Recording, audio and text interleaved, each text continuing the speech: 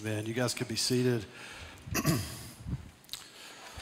thank you for allowing me to come and speak this morning. Luke, thank you for the opportunity again. I am your substitute teacher today. You guys better behave, all right? We've been in this series from 1 Peter, and I've really enjoyed it. Luke's done a great job at teaching the Word to us. Hopefully I can carry the torch today.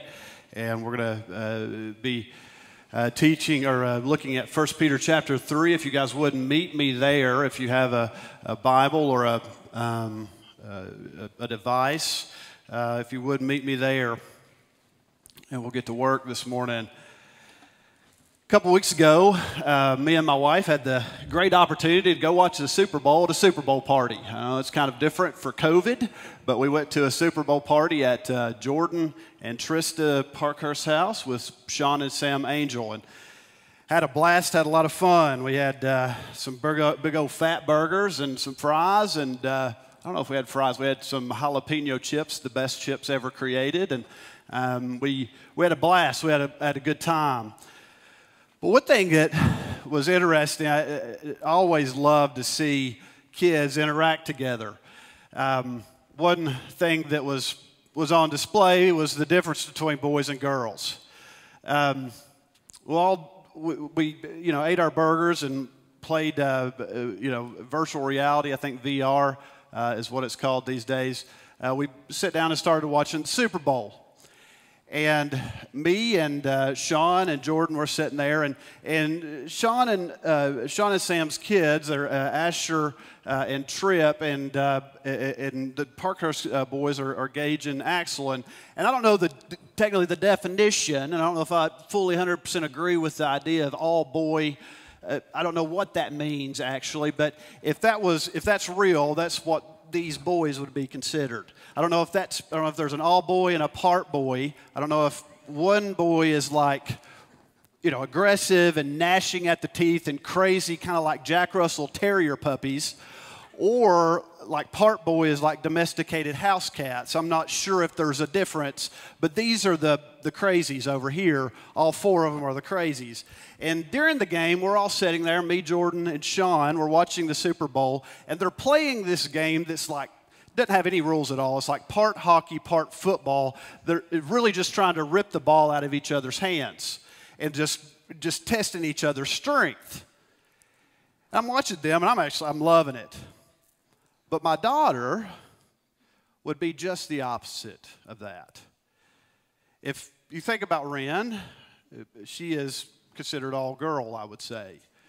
She's the proud mother of about 20 different stuffed animals and dolls. She's personally nursed probably 10 of them. She is, right now, the essence of her being is to be nice and cozy. Daddy, I want to be nice and cozy. Can I cuddle with you? Absolutely, baby. Come on up. Yeah, I'll cuddle with you. She's crazy. She's energetic, but it's a little bit different crazy and energetic. It's in the form of dance parties and riding her princess car. It's playing hide and go seek and playing dollhouse. It's very different than these Jack Russell Terrier puppies over here. And the crazy thing during this whole time, Ren is perched on my lap, cuddled up next to me, looking at them, looking at me, looking at them, wondering what planet these creatures come from. Who are they? She finally looked over at me and whispered in my ear and said, Daddy, I don't like those boys.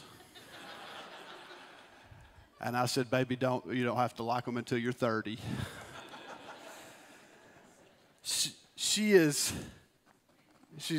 my daughter, and I have another daughter, Shepherd, and I absolutely love being a girl dad, but the differences were on full display. And the crazy thing about that day, and really just the nature of boys and girls, is I didn't sit down and teach Ren how to be a girl. I didn't sit her down and say, hey, your favorite color is going to be pink. I actually did the opposite. I was trying to get her to like purple because it's a little more neutral, masculine and feminine. And Jordan and Tristan, Sam and Sean didn't sit down and teach their boys, hey, be rowdy. enjoy being rough. And teach them that. I know there's differences. Some boys are drawn to different things, of course. But the differences are kind of what makes us unique. And in this culture of gravitating towards this binary existence, you're really going to lose that diversity. Today we're going to talk about those differences of boy and girl, husband and wife, the differences, and really hopefully bring to light, put some color to this idea. So let me pray for us. We'll dive into our text. Lord, I just pray right now for your help. God, I pray that I would exposit your word in a way that is honoring to you. Lord, I pray that they would get more Jesus than they get Jake today. I pray that this congregation sees you in a different light, whole new light today, God. Change our paradigms. Help us to imitate you to the world, Lord. And in Jesus' name, amen. All right, let's get to work here. First Peter 3, verse 7 is where we're going to pick up. We're just going to stay in one passage. Luke gave me a pretty heavy passage today, so thank you, Luke, for the softball. Likewise, it says this. This is the word afresh to us this morning. It says this, verse 7. Likewise, husbands, live with your wives in an understanding way, showing honor to the woman as the weaker vessel, since they are heirs with you of the grace of life, so that your prayers may not be hindered. All right, so from a 3,000-foot view, we see one major reality, and we've got two implications and applications from this passage. Hopefully my message dovetails with Luke's message last week of submission. We're going to continue talking more of equality and differences and how that works itself out in marriage. And Luke did a phenomenal job talking about submission last week where he talked largely focused on the women, for the wives. Today I'm going to talk more to the men, and my tone is going to be more to the men today. This talk is going to be a little bit more pragmatic and common sense, rather than theological deep, all right? So we're going to talk more about character and conduct than we are about some paradigm-shifting theological truth. So first off, when we look at this passage, we want to talk, just really highlight the elephant in the room. It says here, and you didn't read it wrong, it says, men, live with your wives in an understanding way, showing honor to the woman as the weaker vessel. Well, thanks, Peter, for giving us some, helping us out there. And maybe looking at that and saying, well, Peter, you're being pretty misogynistic here. You're not being politically correct. I agree with Luke. He would probably have gotten canceled in this day and age. But as we dive a little bit deeper into this passage, what is he actually saying?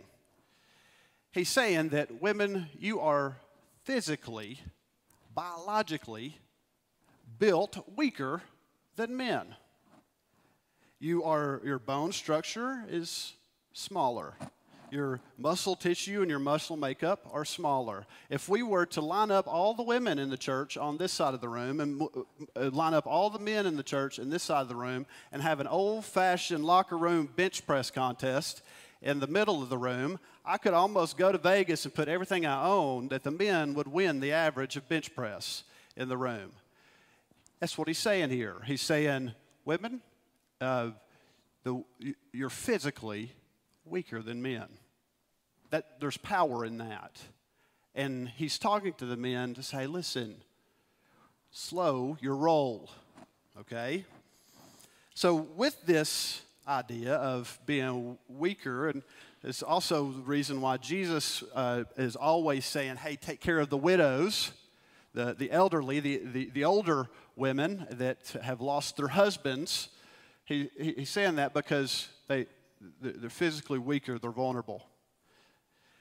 Because of this, this plays into women's psychology a little bit. Not to say that they're mentally weaker or they're physically weaker, but they know that they are physically weaker. So how that plays itself out is they protect themselves in a whole different way. Let me explain. On a normal Tuesday night, when me and my wife sit down and are watching our shows, if I get a hankering for some ice cream, I just get in my car, I just go to Food City, I park, I get out, go and get my birthday cake ice cream, get in the car, and come to the house. Pretty simple. My wife, on the other hand, is very different. If she gets a little hankering for ice cream, first it's probably keto, she will think about what time it is at night. Well, it's at 8 o'clock. Okay, it's 8, it's a little bit dark. Okay, I'm gonna drive to Food City. I'm going to park in a very lit part of the parking lot. I'm going to scamper in, scamper out, and get home, hopefully not making much eye contact with any creepers. Here's the thing, and the reason I say that is there's not many days in my life where I've felt for or thought about my personal protection. I've just not thought about it a whole lot. The last 10 years, I don't think I've had one moment where I've thought, well, I'm really behind the 8 ball here. I need to get out of here. I need to look for my sidearm or something. No, I've never thought that, actually. However, my wife and many women think about it all the time because they know if they need protection. It is in the fabric of how we're created. We're created different. And women are created in a way that they are weaker biologically. Now, don't get me wrong, women. My wife she's tougher than me in a lot of aspects. The things she puts up with on a daily basis, the toughest Navy SEAL in the military couldn't take care of, okay? Some of these kids, my kids are crazy. So I'm not talking mental toughness. I'm not talking emotional toughness. I'm not talking about competence. I'm not talking about ability. I'm not talking about worth. I'm talking about simply physical. And that's what Peter says here. He says that since your wife is physically weaker than you, live in an honorable way. Ladies, let's turn back to you for a minute. This is really the only thing I'm going to say in direction towards you. But this idea of being physically weaker can make you vulnerable. It can make you, in a way, have poor judgment. My mom is one of my closest mentors. My wife is my best friend. I have multiple aunts. I have an older sister. I've got 2 daughters. And one thing that I've noticed about you ladies is you have a tendency to be naive. You have a tendency to just have poor judgment and be deceived. The number of times me and my wife have looked on Facebook and saw a good woman dating a snake, saw a good woman doing something crazy because she's been deceived. It's because of this idea of, hey, I need protection. I need comfort and security and love. And so I'm going to go down a road of being deceived in order to feel that type of security. If Adam's original sin was passivity, Eve's original sin was poor judgment. It was deception. If we look at Genesis chapter 3, Genesis chapter 3 teaches this idea of the woman being deceived first by the snake and then deceiving the man or dominating the man, turning the man's head against God and doubting God's goodness, doubting God's love towards Adam and Eve. This is also culture's current tendency. Culture's current tendency is to bring men down.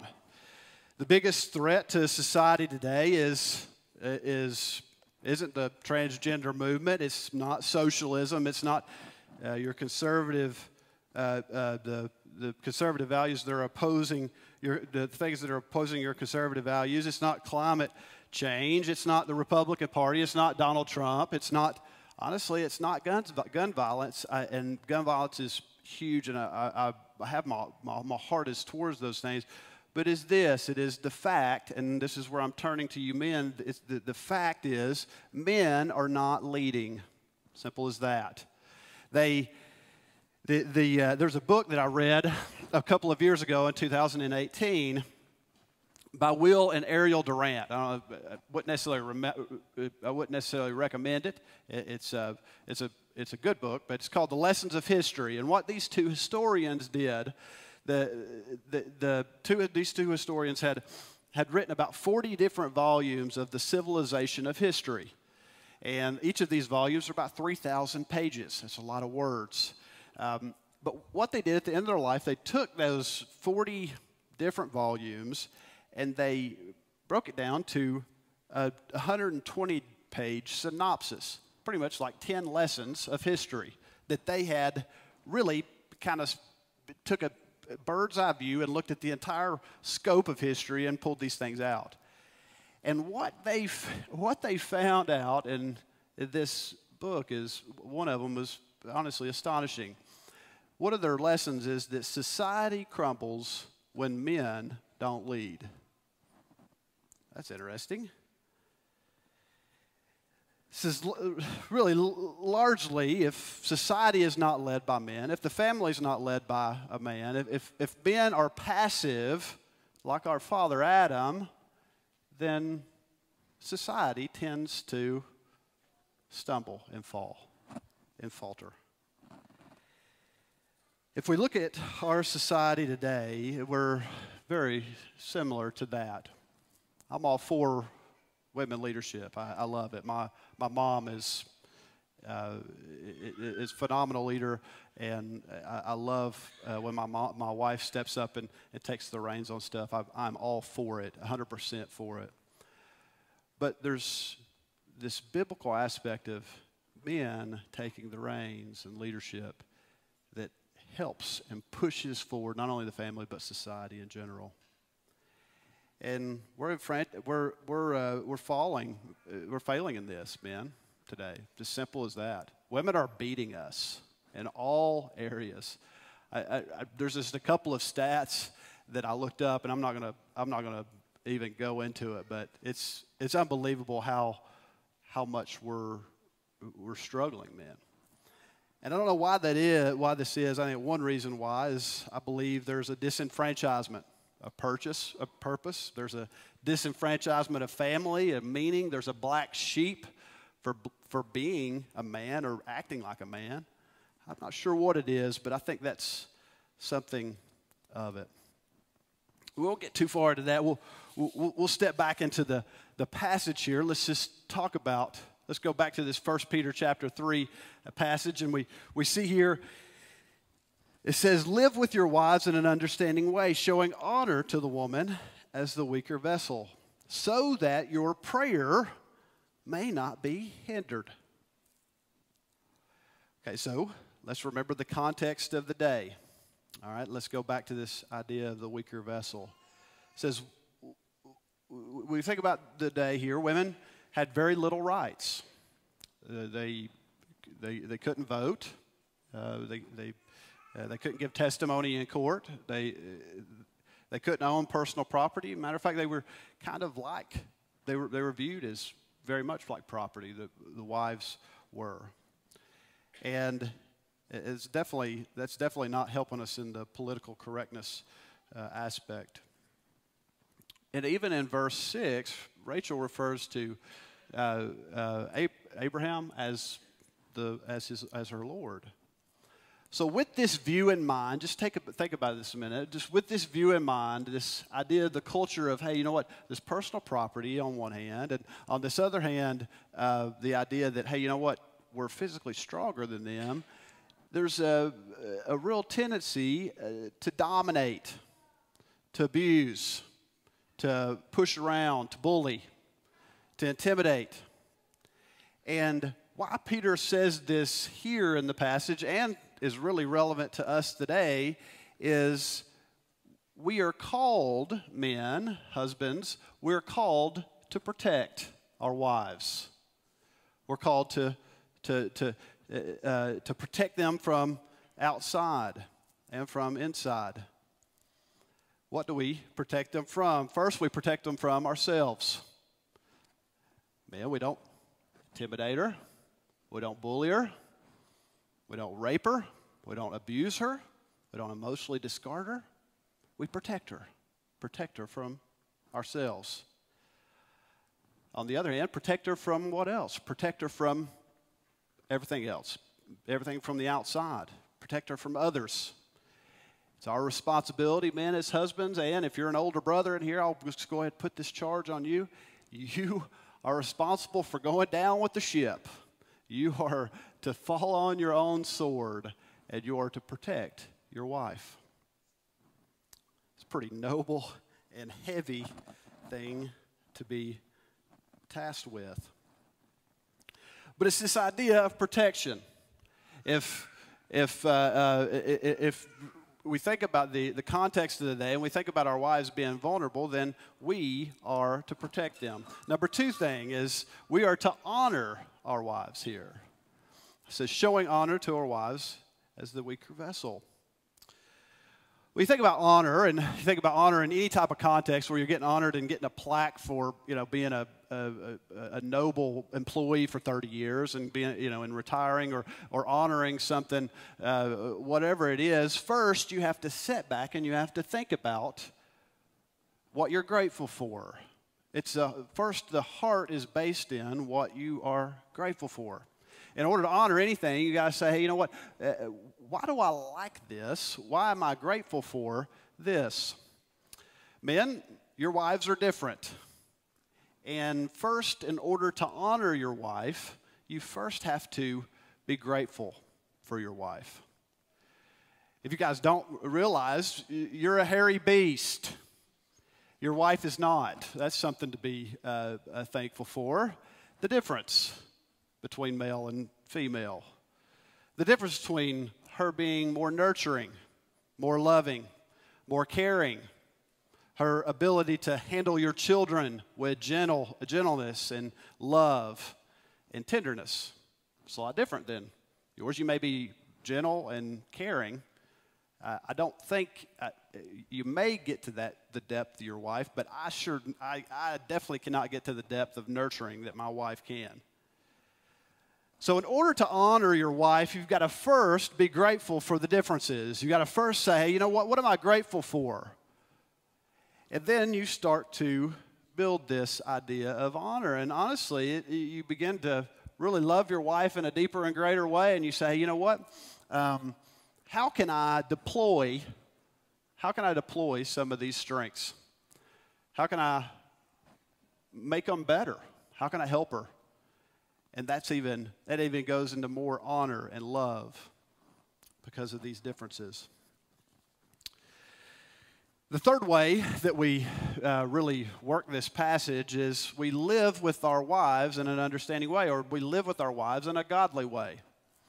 A couple of months back, probably like 6 months ago, Kibby came to me and she said she was studying a passage of Scripture. We were sitting on the couch once again, 8 o'clock at night on a Tuesday, I guess.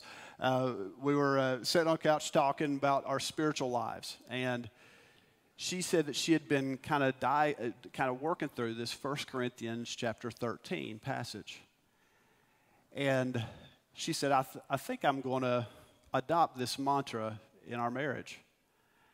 And I said, well, what is it? She said, well, it's just 6 words, but I think it's powerful. And she said, it's love is patient, love is kind. We'll read it here. I think we got it on the screen, but when we read this, just think about and meditate on it as I read it. It says this. It says, love is patient, love is kind. Love does not envy or boast.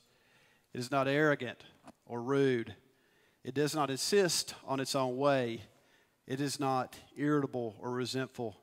It does not rejoice at wrongdoing, but rejoices with the truth. Love bears all things, believes all things, hopes all things, and endures all things. That's a full passage, but she brought it to mind that she wanted just to focus on love is patient, love is kind. And I'll tell you what, when she brought that up, conviction came over me like a heated blanket. I was sitting there and I thought the spotlight was on me. My sin was fully exposed because, number one, I was not being patient with her. I was not kind to her. I wasn't patient with my kids. I wasn't kind to my kids.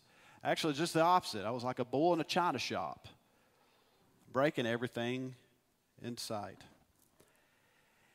And as we began to talk about this, first I was a little frustrated at her for bringing this up, but then I began to think, well, God, Kimmy, God, and thank you and Holy Spirit, thank you for illuminating this. And we began to talk about this, and we started asking the question, well, what does it mean to be patient? What does it mean to be kind? Well, patience is simple. It means absorbing anger or absorbing something in the midst of something, absorbing wrath or hardship in the midst of an adversity. It's seeking to understand. It's waiting and giving the benefit of the doubt in an argument. There's a faith element here that kind of says, hey, you know what? I trust you, babe. Even if you're wrong, I'm going to sit here and I'm going to absorb it and I'm going to listen and I want to really try to seek to understand first. It's the patience piece. It's one thing that I wasn't doing. The second part is kindness. Ben, and I, speaking to you directly, there's not been many arguments that I've had with my wife where I've talked about some paradigm-shifting truth. I'll be straight honest with you. Your wife is probably smarter than you emotionally. I'll just go ahead and give it to you. She probably knows what is wrong. It's not necessarily about what you say, it's about how you say it. Kindness plays into this tone, this idea of, man,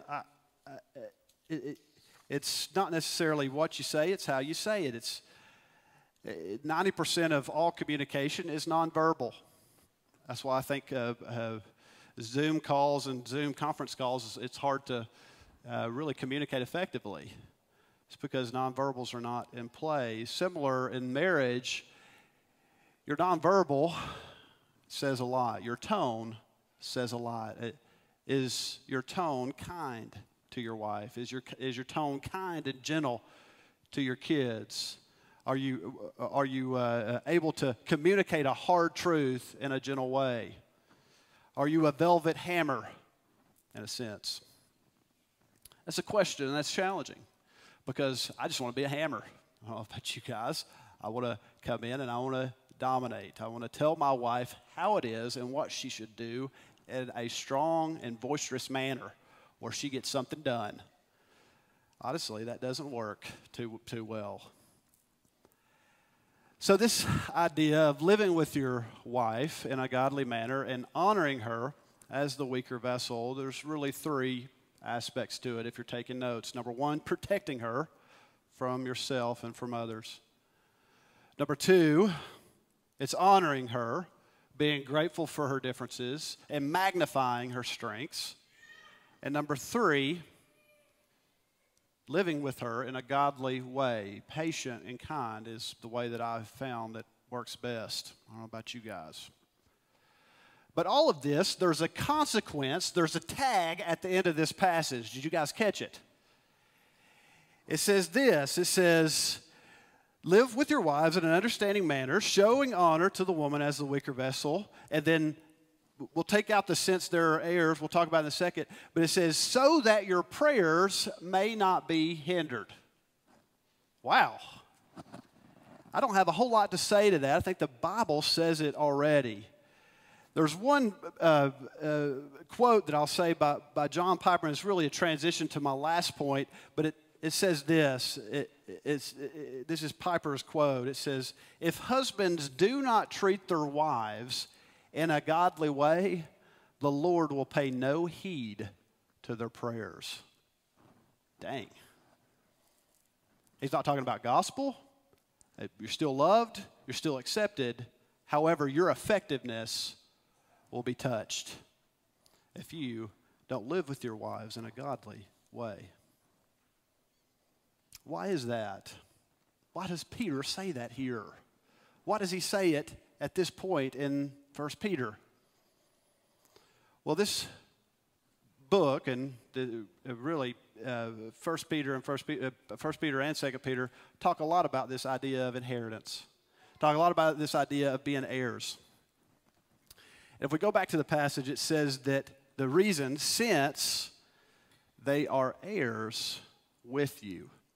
In the NIV version, it says joint heirs of grace.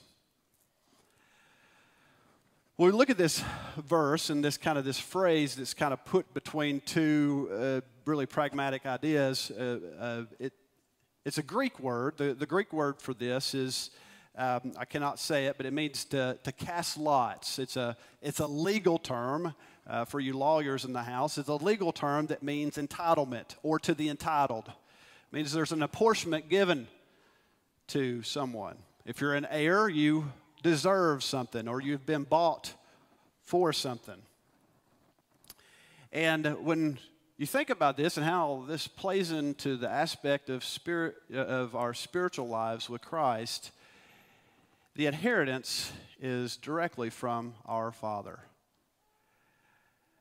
Ladies, I don't know what your relationship with your dad is. I'm not sure what it is, but I will say this: your spiritual father,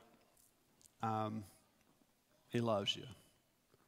Not only does he love you, he's wealthy.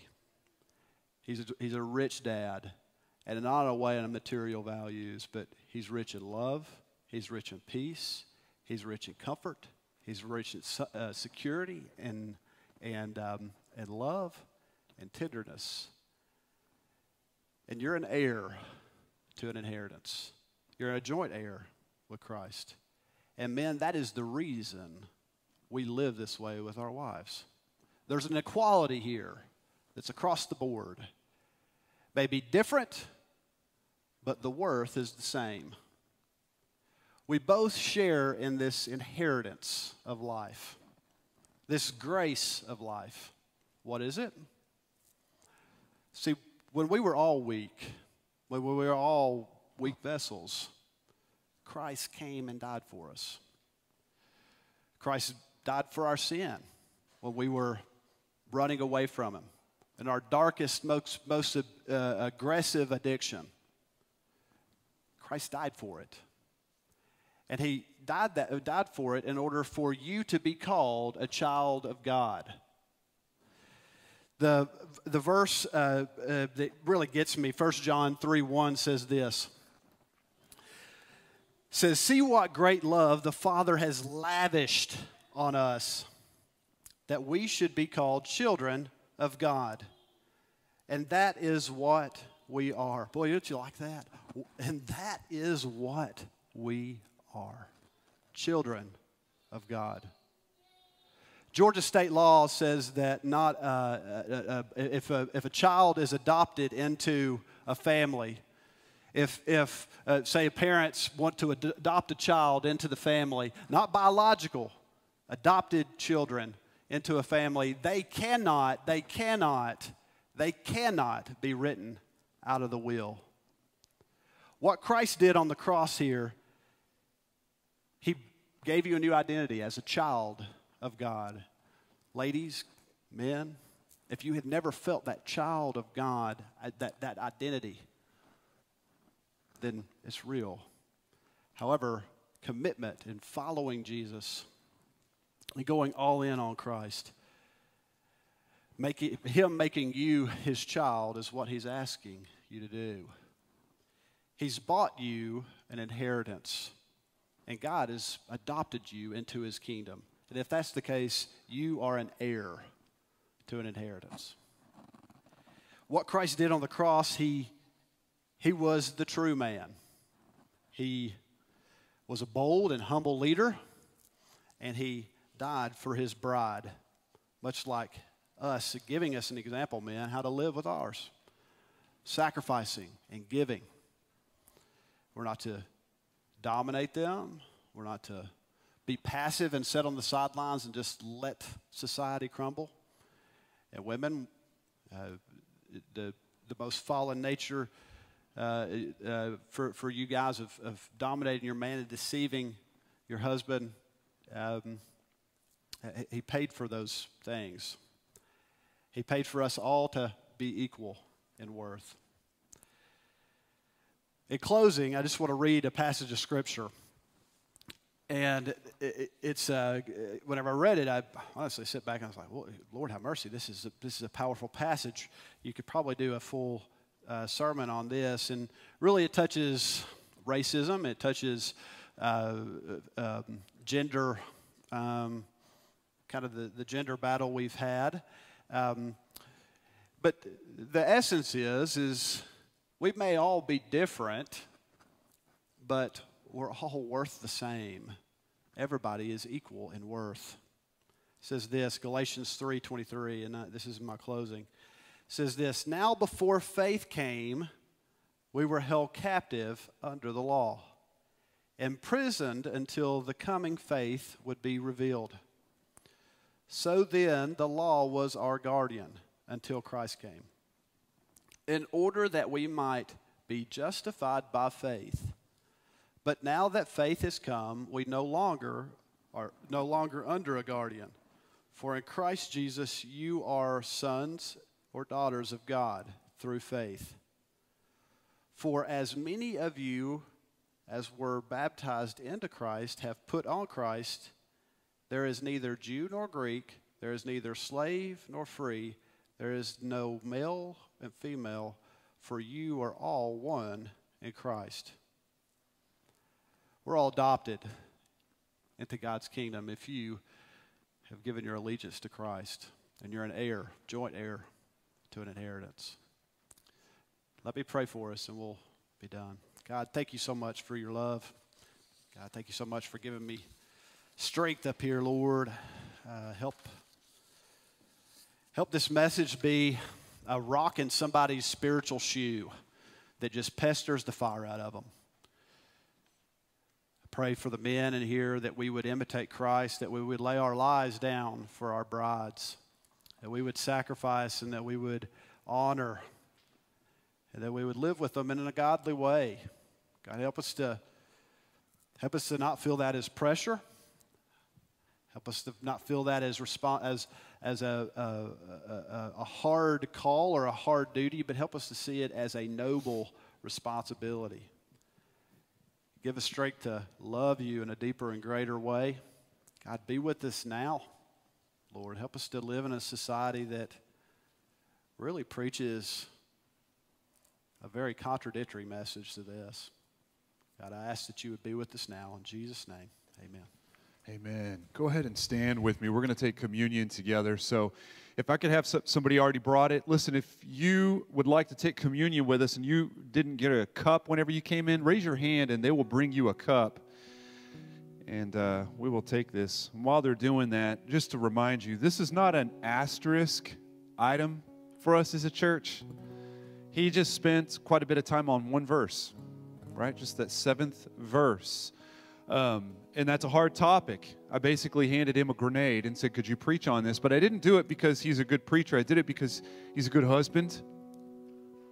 I mean, I think his wife could say, yes, he is patient and he is kind and he is growing in this and he is laying down his life. And I think it's a good sermon for us to hear because just as we prayed this morning over East Knoxville, listen, there's about 50 or 60,000 people live in the greater East Knoxville area, Park Ridge, 5 Points, just that Magnolia corridor right there. And it is 3 times the national average in single mothers. 3 times the national average, right? So don't tell me that society doesn't crumble when men don't lead. It absolutely does. It absolutely does. And so I think it's good for us to think through just broad spectrum over the city, what we're talking about, what we're reading through the scripture, but even in your own life. I think one of the biggest reasons we struggle against sermons like that and sermons like last week is because we don't like to feel weaker. We don't want to feel like we need to be rescued. We don't want to feel like we need something to save us, but is that not the gospel story? Isn't the sweetest part of the gospel is that we were rescued?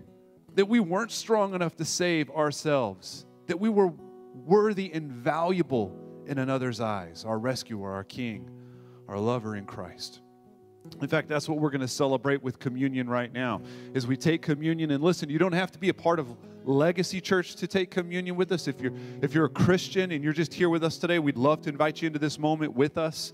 But if you're not a Christian, or you're skeptical, or you're just checking things out, or maybe you're not even sure, don't worry about taking this. I want you to be consumed, not with, are we supposed to be drinking or eating something right now, but are you willing to be rescued?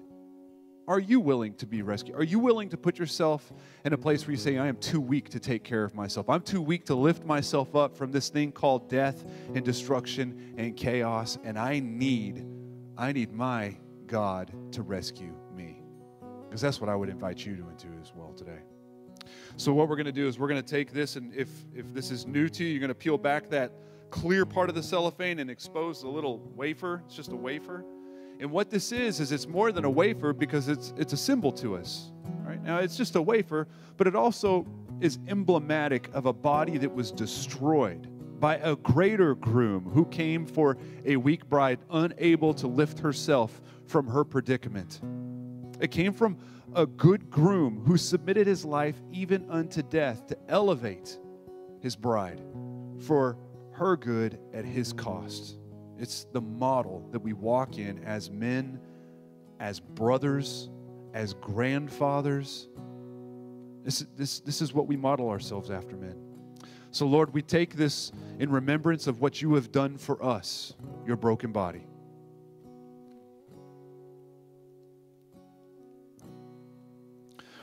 And then this is the emblematic of the blood of Jesus, this juice. Blood that was royal and blood that was spilt. Again, it's a model of stooping. It's a model of one who was in royalty, who enjoyed the community of the Godhead, coming to people that were undeserving, unable, crippled to help themselves. And he bleeds out and he gives his own life. He didn't feign death. He didn't pass out. He truly gave his life. And he did so that we could have eternal life, his bride, as it says in the Bible. So, Lord, we take this as your bride today, your rescued bride, in remembrance of you.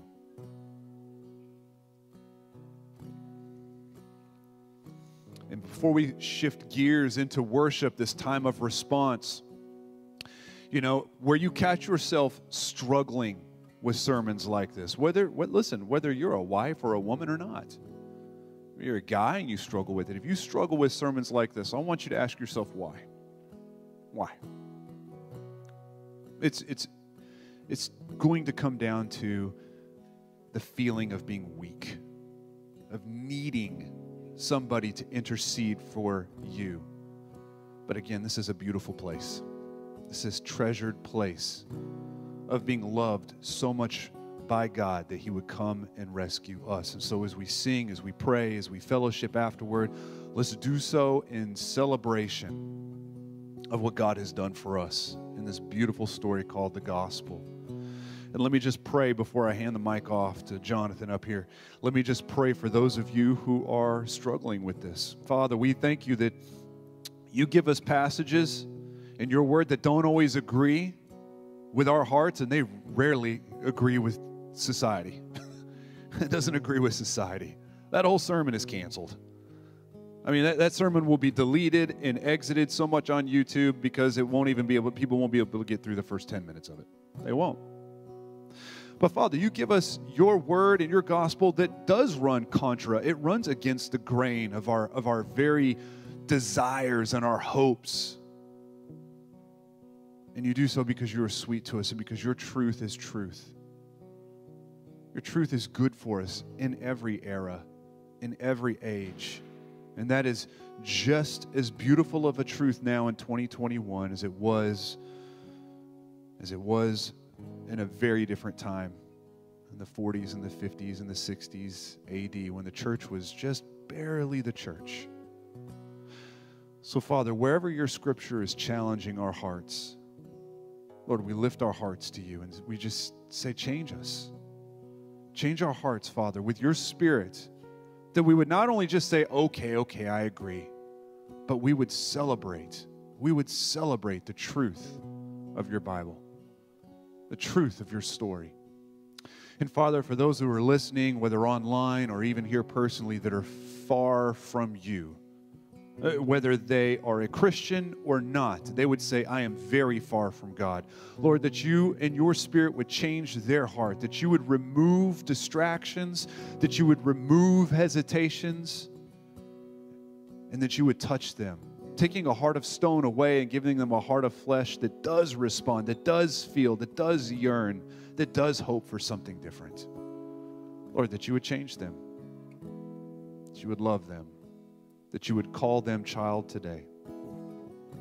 Lord, you're so good and you're so kind. You are kind and patient for us, absorbing, even on the cross, what you shouldn't have, being patient beyond patience, defining what kindness is.